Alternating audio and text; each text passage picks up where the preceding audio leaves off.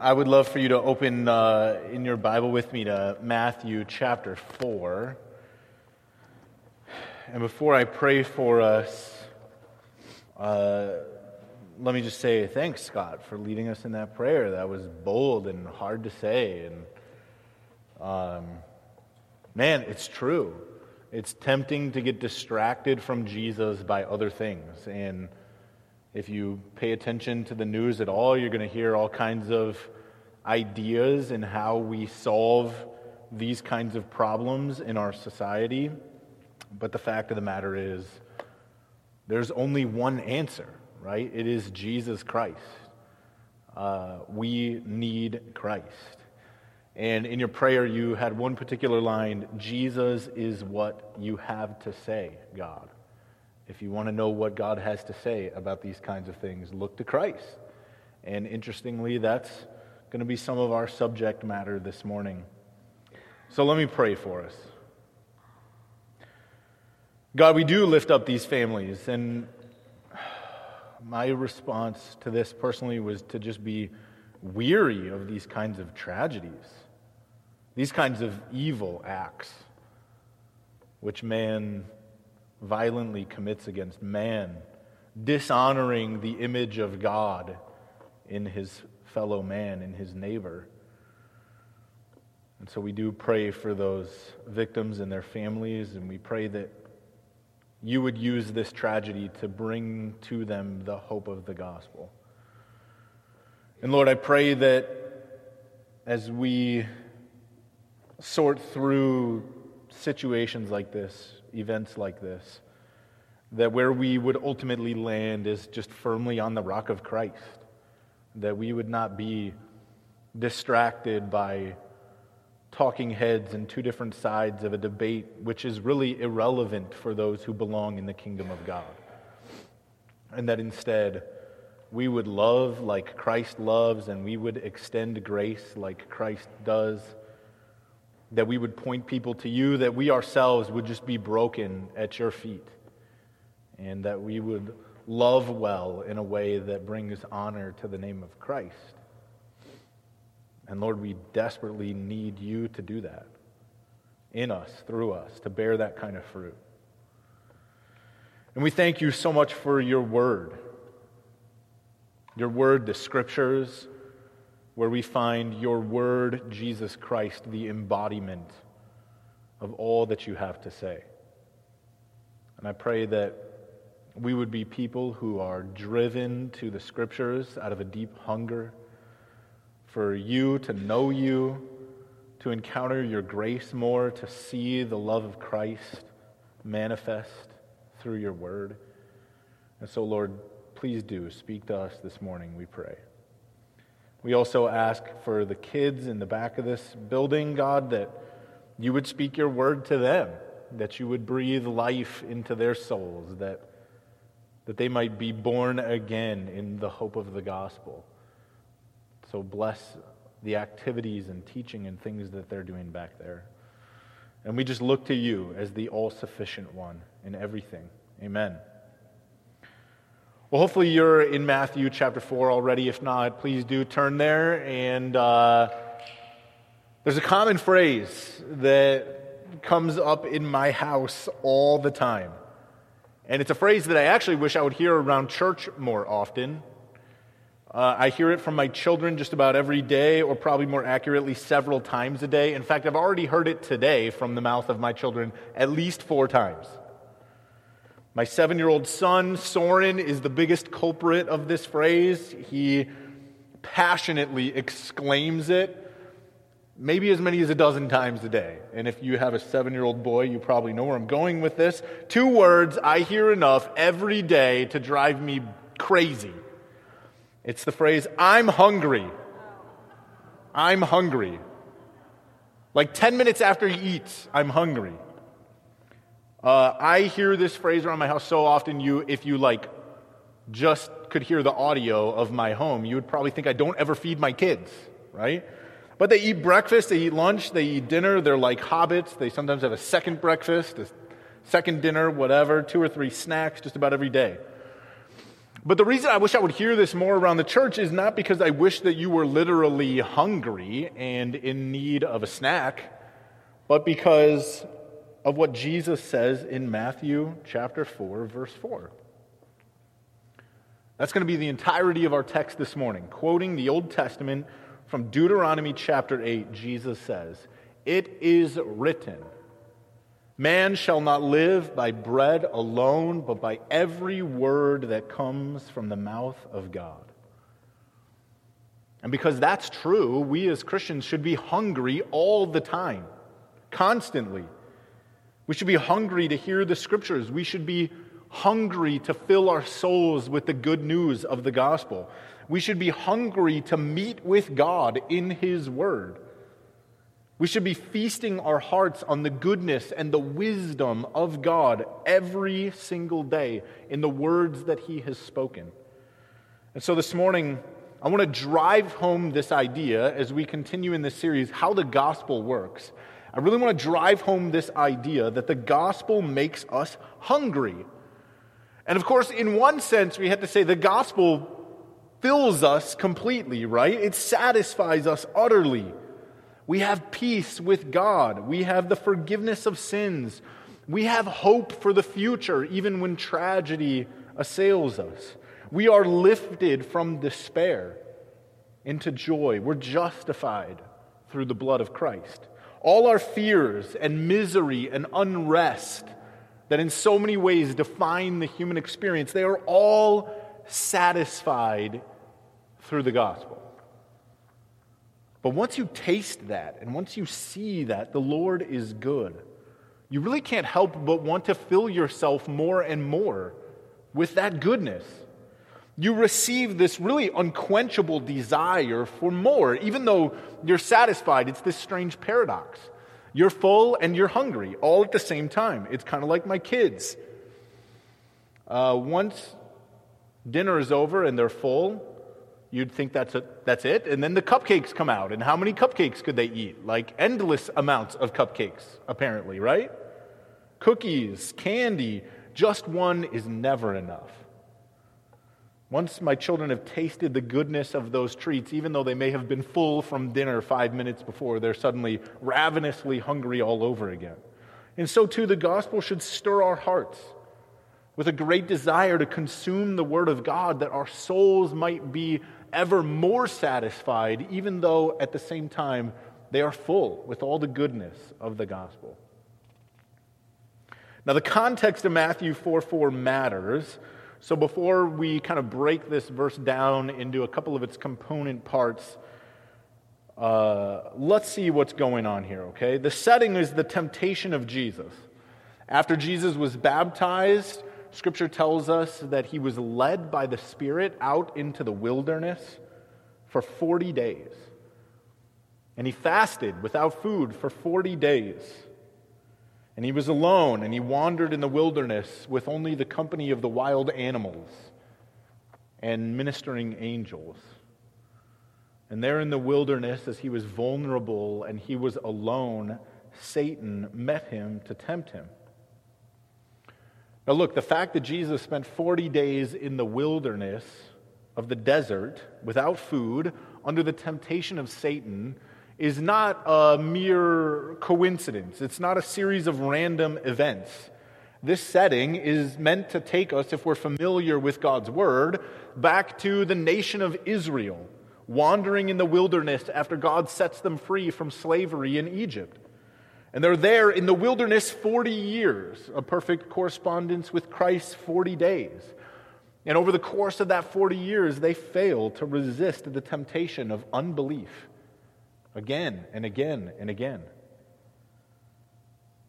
And the reason we have this story of Christ is because what we see is where Israel failed to trust God in the wilderness, Jesus succeeds and perfectly, completely trusts his Father. Where Israel failed to obey the commandments of God and place all of their hope and their faith and trust in the Word of God, Jesus succeeds, giving us a new hope for the future. Where Israel whined and shook their fists at God because they thought they would starve in the desert, and they pined to go back to the slavery of Egypt, Jesus instead entrusts himself in faith to the Father, to obedience. And I want you to see that the tool of his success is the Scriptures. That's what he relies on. Satan brings 3 temptations against Christ, and at every point, Jesus fights off those temptations with the Word of God, with Scripture. Interestingly, as Matthew records it, the first Scripture which Jesus uses to overcome the temptation of Satan is the one that we looked at, Matthew 4, verse 4. That man does not live by bread alone, but that life truly is found in every word that proceeds from the mouth of God. And in quoting this scripture from Deuteronomy 8 first, Jesus then sets the scene for using Scripture to defend himself against every other temptation that Satan throws his way. Jesus is going to stand firm in what the Word of God says, in what God has spoken. He's going to obey the Word of God and delight in the goodness and the truth of everything that the Father has spoken. And so it's the truth of God's Word that anchors Jesus against temptation, or in the midst of temptation. So let's go through this verse, Matthew 4:4, to see, I think, some of the wonderful details that it contains. First, we see Jesus say, "It is written." It is written. And I want you to know how good our God is to give us his written word. What a beautiful thing that we are literate and able to read it, that we might study it and know it and search it and understand it objectively as God has had it recorded for our benefit. If you want to know God, if that is a desire in your heart and your soul, then you need to look no further than the Word of God, which the Father decreed should be written down through the inspiration of God's Holy Spirit. You don't have to peer into some mystical hat to understand God. You don't need to go have tarot cards or a palm reader tell you what God's will is. You don't have to take a pilgrimage to some sacred site in order to meet with God. You don't need a pope or a scholar or even a modern-day prophet to know God. You just need the Scriptures, which God has faithfully kept and guarded for more than 3,000 years of human history so that you might know God. And I want you to see the authority which Jesus attaches to the Scriptures in this phrase. He says this phrase, "It is written," as if that just settles every debate and dispute about the authority of the Bible. This is a deep, deep rabbit hole if you go down it, defending the authority and the inerrancy of Scripture. And I love how Jesus just says, "It is written," as if that settles the dispute. And actually, I want you to know it does, in fact, settle the dispute. I remember years ago first seeing somebody wearing this shirt, and it said, "The Bible says it, I believe it, that settles it." And the first time I saw that, I was frustrated by it. I thought it was such a stupid, oversimplistic a way to approach Scripture, right? But then God humbled me to agree. It's absolutely true. Because that's almost exactly what Jesus says here in fewer words. It is written. It is written. And this is super important for us because all through church history, people have attempted to rise above the authority of the Scriptures.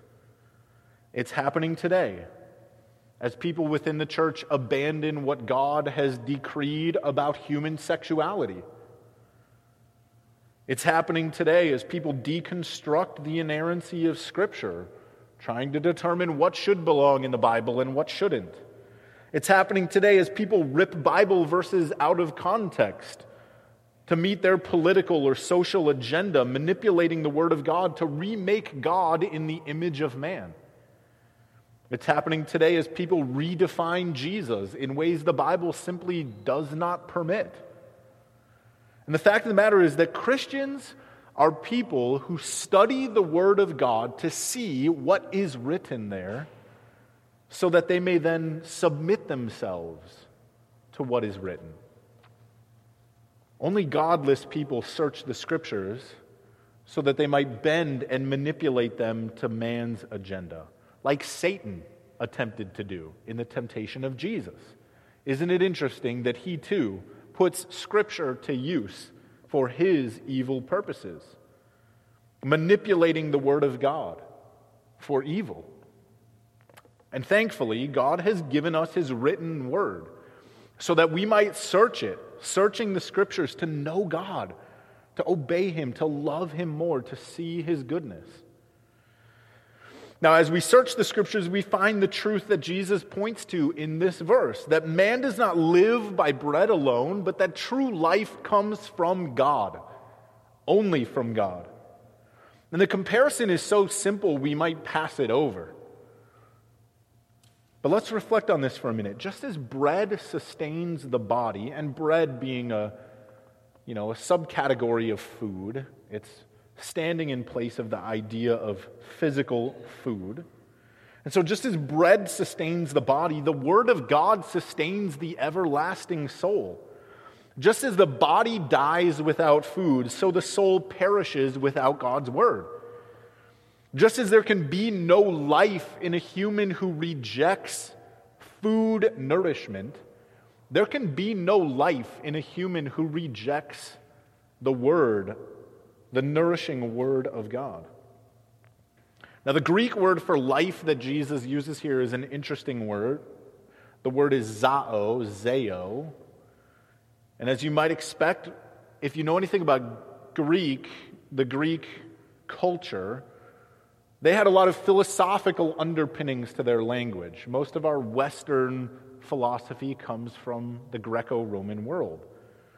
And so the word zao means way more than just biological life. It's more than just material life. In fact, Greek has a different word for that. If you want to talk about biological life in Greek, you use the word bios, which is where we get biology from. Bios specifically deals with the physical life that we live. But zao, on the other hand, deals with living in a transcendent sense. Jesus is not dealing here with just merely material human flesh. Zao can be used to deal with the body and physical life, but even in that setting, it carries with it the idea that humans are more than mere flesh and blood. And so Jesus quotes this Old Testament verse and uses the word zao, life, to help us understand man is more than a stomach. You are more than an amalgamation of atoms. And life is more than food. And humanity is more than flesh. We were created to be everlasting beings, creatures that once made would spend eternity forever in the presence of God, worshiping Him and giving Him glory for His goodness. And bread may be sufficient to sustain your body, but it is insufficient to sustain your eternal soul. And so Jesus pokes a hole in the stupidity of Satan by reminding him that mankind has a far greater need than just food. Mankind needs the nourishing, eternal sustenance of the Word of God. A person driven only by their stomach is a brute. We need the nourishing truth of what God has said. And where mankind rejects God's word, man shall not live. That is the consequence. A man can literally live eternally without food because your soul is immaterial. But the soul of man dies without the life-giving word of God. Think about this in the context of the Garden of Eden, where we saw this. As soon as Adam and Eve traded the word of God, the everlasting food of God's righteous commands, as soon as they traded that food for an insignificant piece of fruit, all of mankind was plunged into the darkness of death. Their bodies lived on, but God's promise was true. On the day that you eat of it, you will surely die. Well, their bodies lived because they had food, but the fact is their souls died that day. And what I want you to really see here in Matthew 4:4 is that Jesus uses Scripture to deflect the temptation of Satan. And I want to be careful not to overstate this, but I really do want this to be clear. As a Christian, you have lots of resources available to you to stand up under temptation. We have one another here. We have the church, right? We have close friends that we can confide in who will speak truth to us. We have the Holy Spirit. We have prayer.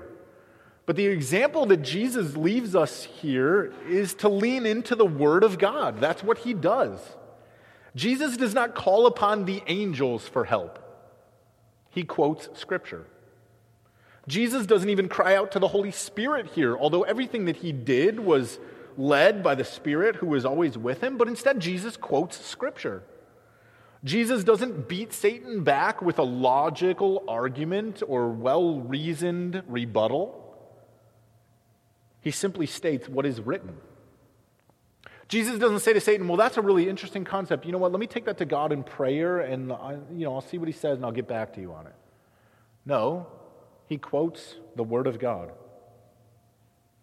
In this case, he simply says what Scripture says. He quotes God. He obeys what is written. Man shall not live apart from the Word of God. There is no life in disobedience against God.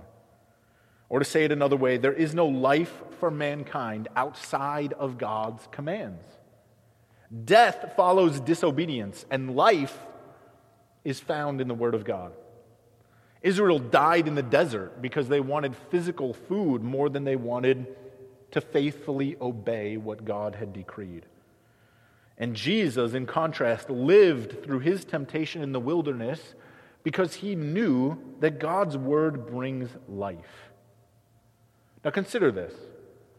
If Jesus, the Son of God, led by the Holy Spirit perfectly, needed the Word of God to this degree, how much more do you and I need God's Word? It's a rhetorical question, you know. Now, the fact does remain that we do need bread, right? If you're a Christian, you should eat. I encourage you to do that. We do need food in order for our bodies to live. That's a good thing. And God was kind to give us all kinds of flavors and tastes and combinations, right? He could have just given us plain oatmeal to eat 3 times a day, every day, forever. But we overemphasize our need for food as humans, don't we? Bread is good. Jesus does not deny that. But God's Word is better. That's the point. And if only we could crave the food of God's Word as much as we crave physical food. Have you ever been so hungry for God's Word that, like being hungry for your next meal, you feel famished? I mean, you eat food every day to nourish your physical body. But do you also consume the words that have come from the mouth of God, the Scriptures, that your soul might also be full? Is there that kind of voracious hunger for this soul food?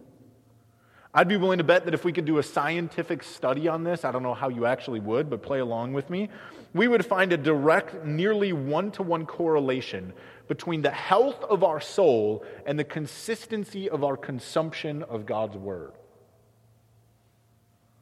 If we could scientifically evaluate this, we would find a direct correlation between the amount of time we spend feasting on the Word of God and the satisfaction of our soul. In other words, if you feel distant from God, it's probably directly related to the fact that you have an unhealthy diet of soul food from God's Word. You have a failure to have a healthy soul diet of the Scriptures. You are malnourished. And my guess is if I'm describing you, you know this already. You feel it. You're experiencing it. And it's not a mystery. Brothers and sisters, if you want fullness of life, you find it in Jesus, who reveals himself in Scripture. If you want to be satisfied, you have to feast on God's word. This is why I had Carrie read Psalm 119. The longest psalm is all about the beauty of God's word, how precious his commands are, how the author of that psalm can say, I've seen a limit to all perfection, but God's word is beyond that. If you want to draw near to God, you have to eat from his table. If you want the satisfaction that comes through fellowship with God, you have to commune with him in his word. And the remedy for a starving body is food. The remedy for a starving soul is God's word. Next, I want you to see that Jesus declares to Satan, as the scriptures reveal, that every word of God is life-giving for a Christian. Now look, I have parts of the Bible that I enjoy, that are personal favorites of mine, that I go back to more than others. I have verses that I find particularly powerful. And I also have parts of Scripture that I find difficult to read and difficult to get into. Numbers, anyone? Come on. But it's important as Christians that we agree with Jesus that every word of God is perfect and precious and life-giving. We believe that because God has spoken these things and God has preserved these words, they are perfect in every way, as they perfectly reflect and reveal the God who spoke them. Notice what Jesus does not say. He does not say, man does not live by bread alone, but by the red letters of the words of Jesus in the Gospels. He does not say, man does not live by bread alone, but by the New Testament. He does not say, man does not live by bread alone, but by the powerfully reasoned arguments of Paul. He says, man does not live by bread alone, but by every word that comes from the mouth of God. We rest on every word of God because every word of God proves true, and because every word of God carries all of the authority and power of God. We are not free to pick and choose the parts of God's word that we agree with and the parts that we don't. We accept all of God's word, or we are guilty of rejecting God's word. And so it's not enough then for us to have a shallow understanding of God's word. Guys, consider this. It is not okay that we would have a shallow understanding of God's word when Jesus said every word that comes from the mouth of God is life-giving to the human.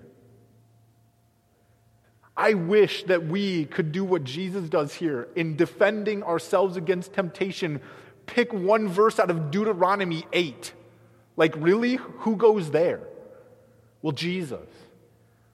Because he understands that every word of God brings life. And so we must grow in our understanding of God's word so that we too can rejoice with Jesus over every precious, beautiful word which God has spoken.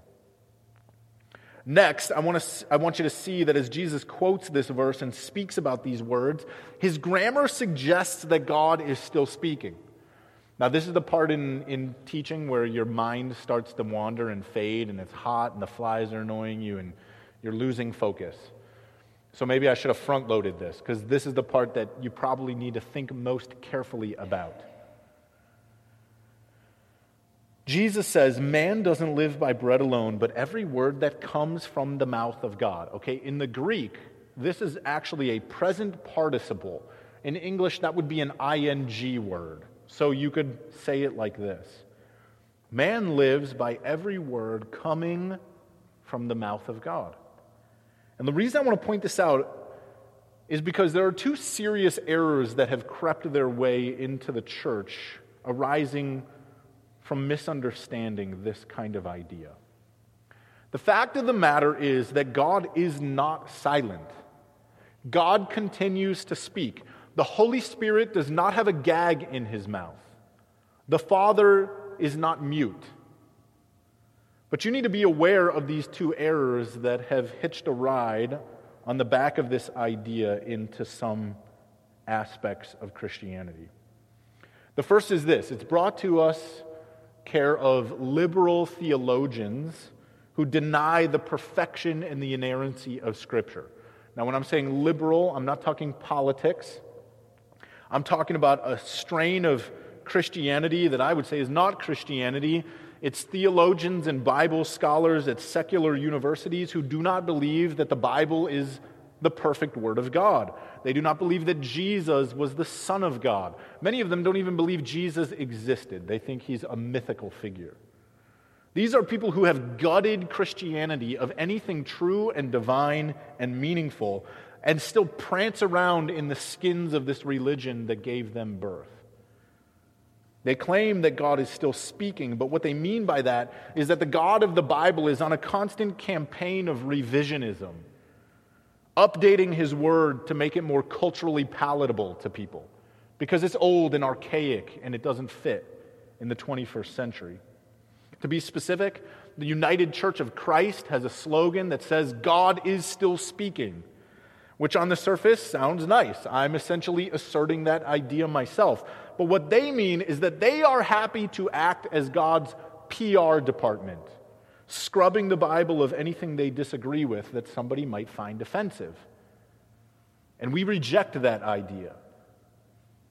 They proudly sit in judgment over the Scriptures instead of humbling themselves under the authority of God's Word. The second danger, I would say, is the hyper-charismatics, who claim that because God is still speaking, the Holy Spirit is constantly offering new additional revelation to pastors and preachers and prophets. These are people who, out of a desire to see the Holy Spirit move, have gone too far by denying the supreme authority of the Scriptures to determine what God is saying as our guidelines for what God will say. But Jesus doesn't leave either of these options open to us. And we really don't need to go further than this verse. It is written. That's all Jesus says. We could go to Hebrews chapter 1 or other places in the Bible as well. But Jesus simply just drops this bomb. It is written, and that's sufficient. Now notice the primary way in which Jesus says God has spoken. Back at the beginning of the verse, I've already said it again. Jesus says, "It is written." And I find it fascinating that Jesus in this moment points to what's already been written. Does that stand out to you? When Jesus teaches in the Sermon on the Mount, he says, "You heard it said, but I tell you." He takes this very authoritative stance. But and so Jesus could have said something new. He could have been like, "I tell you, Satan." He could have said, "The Holy Spirit is telling me. Here's some new revelation." Jesus could have exercised his own authority or offered some new word from the Father. But that's not what he does. I mean, if anyone could go beyond what is written, it is Jesus Christ, right? But he doesn't do that. Notice the importance he places on the written word of God. He says in defense, "It is written." He stays within the guidelines of what is written. And this is wisdom for us to follow, isn't it? The truth is, God is still speaking, but since his word is perfect, he speaks through his word. That's what I want you to understand. In the song that we sung, the second one, opening our service, we said, "Spirit of God, speak through your word." Do you see? And since God is unchanging, he never says anything contrary to what has already been written. And the point is, Scripture is enough for us to know what God is saying. Jesus looked no further than what had already been written, and it's wise then for us to do the same. We should expect that whatever the Holy Spirit might say, it will fit squarely within what Scripture already says. Finally, all of this comes to us from the mouth of God. What a beautiful phrase this is. Connect this with another teaching of Jesus in Matthew 12:34, where Jesus says, "Out of the heart the mouth speaks." I think it's totally fair for us to apply that truth not only to us, as humans, but also to God, isn't it? We live by the very words that proceed from the mouth of God, and those words reveal to us the heart of God, don't they? We've definitely made some detours from this idea of how the gospel works this morning. But as we get to the end of this verse, I want to come back to this idea. Through the word of God, we encounter the heart of God. It's not merely about his commands or his rules, although those are important things. It's about the heart of God, revealed to us through the word of God. We could say this a different way. Yes, listen closely. Yes, through the word of God, the scriptures, we encounter the heart of God. But do you see the beautiful wordplay on this? We could also say through the word of God, Jesus Christ, we encounter the heart of God. Scott, I think that's what I was taking out of that phrase in your prayer. If you want to know how God's heart feels towards you, look no further than Jesus Christ as he is revealed to us in Scripture. Look no further than the gospel, where we see that God's heart towards us is love, grace, mercy, faithfulness, kindness. If God did not love us, he would not speak to us. If you have a spouse, you know that the silent treatment is very effective in communicating a lack of love. God spoke to us. He wasn't silent. He wanted us to know his heart of love. If God did not love us, he would never have sent his Son to die for us. And this is how we live, by every word that proceeds from the mouth of the Father, including the Word who was with God in the beginning, Jesus Christ himself. Christ Jesus, who is God, became man. The Word became flesh and dwelt among us. God literally embodied his Word. How cool is that? And he speaks to all of us who have come to him that we might have life abundantly, that we might eat of his body and blood for the forgiveness of our sins, that we might no longer crave only bread to fill our stomachs, but that we might crave the body of Christ Jesus to satisfy our souls. And so Scripture shows us the heart of God, who orchestrated our salvation through the death of his own Son. And Scripture shows us Jesus, that we might eat of his righteousness and be satisfied. And Jesus shows us the Father, that we might know God and walk in his ways. And when we see that Scripture offers all of these things, when we taste and see that God is good, when we see that these things that Scripture contains are beautiful and they are what is sufficient to make us wise, and they are necessary for our salvation, and they glorify God in his goodness, the more we see that, the more satisfied we are, and yet at the same time, the more we long to fill ourselves with these simple, beautiful truths. So we look to the gospel of our Lord Jesus Christ, and we see that it is good. It reminds us of our need, and it drives us to have that need satisfied in him. It fills us with the joy of Christ and also leaves us hungry for more.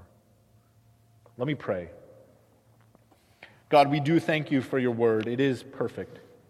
There is an end to all perfection in this world, but your word is exceptionally beyond perfection.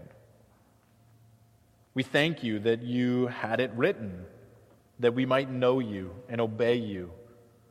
We thank you that you not only wrote your word, but that you embodied your word in Jesus Christ, that we might truly see the love that you, God our Father, have for us, even while we were still sinners. So, Lord, I pray that you would satisfy our souls with the gospel, and through the gospel, give us an unquenchable hunger for your word. Amen.